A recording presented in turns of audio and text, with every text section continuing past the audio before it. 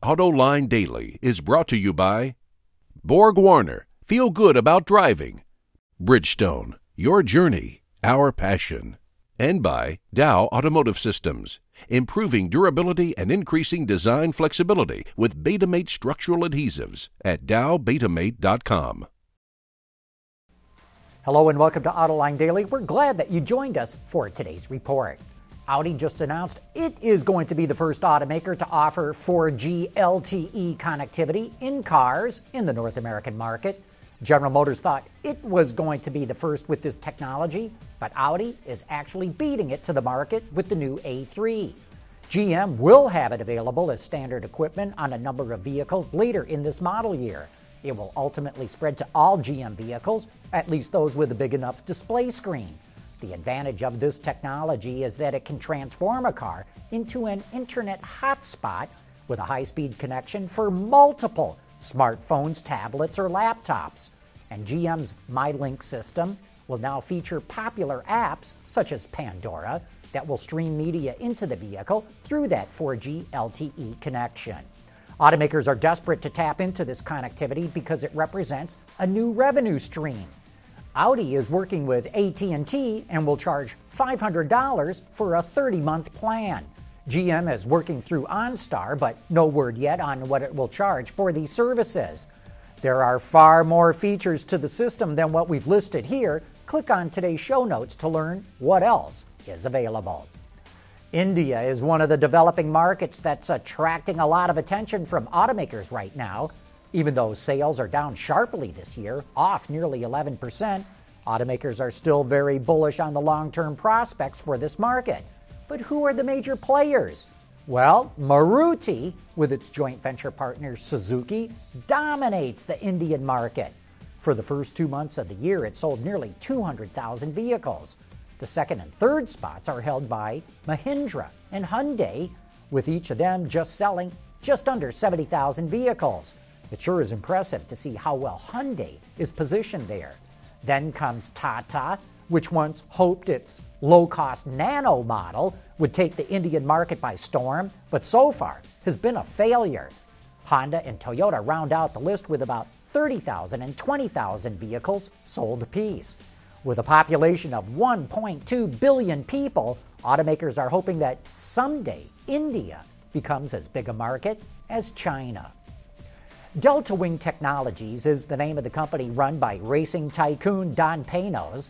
You'll remember that this is the company that bought the rights to the Delta Wing race car designed by Ben Bowlby, which Nissan raced 2 years ago at the 24 Hours of Le Mans. Today, Paynos is suing Nissan, which is coming out with a similar-looking version of the car in both racing and road trim. No word yet on how that lawsuit is proceeding, but Delta Wing Technologies just added several very interesting people to its board of directors. That includes Margot Ogier, formerly with the U.S. EPA, where she was the director of the Office of Transportation and Air Quality. It includes Tom Wallace, former chief engineer on the Chevrolet Corvette, and Via Lee for GM's performance cars. And it includes Al Spire, the former director of motorsports at Bridgestone Firestone. Delta Wing Technologies wants to come out with its own street-legal version of this car, and so those are some pretty astute people for Don Paynos to bring on board. As we keep reporting, propane-powered vehicles are starting to catch on in the U.S. Last week, UPS announced that it's buying 1,000 Freightliner trucks that run on propane, and now, just to show you that the propane revolution continues to roll along, FedEx, along with Roush CleanTech, unveiled the delivery company's first ground vehicle that's powered by propane. It's a Ford F-59 that will operate in the Buffalo, New York area. The owner says he expects less than a 3-year return on that investment, and he expects to save over $25,000 in fuel costs. Hey, coming up next, it's time for You Said It. Dow Automotive Systems, driving solutions in automotive, commercial transportation, and aftermarket with innovative products like Betamate structural adhesives. Lighter, stronger, safer. DowBetamate.com. And now it's time for some of your feedback. Bradley saw our report that the new Chevrolet Suburban and GMC Yukon XL no longer have removable third-row seats because they were stolen so often. He wants to know, stealing a third-row seat? Where is the market for third-row seats? Can you buy a Suburban with only 2 rows and put a third row in it? Well, the market for stolen third-row seats is created by crackheads who need to make some quick bucks for a quick fix, and so they sell those seats to unscrupulous repair shops that are fixing damaged vehicles. That's why the new Suburban has a fold-flat rear seat that cannot be easily removed. Now, you can add a third-row seat, even if it did not come from the factory with one, but you have to get the proper mounting brackets, which you can find on eBay for anywhere from $80 to $160. Buzzard heard us say that the one reason why the Chevy Silverado is not selling as well as it should is that the styling of the new one makes it hard to differentiate from the old one. So he goes on to ask, how does the Chevy Silverado redesign get the green light from the GM brass, who are supposed to be the experts, when pretty much all of us nobodies can recognize that they haven't changed the styling enough to entice people into the showroom? Buzzard, I'm sure they must have had big debates inside GM Design about this one, and someone must have decided that pickup buyers are more interested in the capabilities of a truck than in its styling. And since they love the old design, the thinking probably went, there was no need to change, or at least not change it very much. I'm sure they're kicking themselves about this, and I expect to see a quick styling fix sometime next year.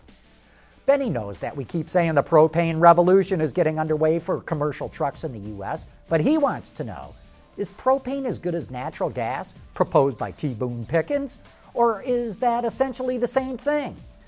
Well, there's really only one big difference. Natural gas has to be stored at around 3,000 psi, while propane is stored at around 250 psi. That's a huge difference in pressure, and that has a big impact on cost, especially from an infrastructure standpoint. So a typical natural gas station for a truck fleet will cost about $1 million, but a propane station will cost only $50,000.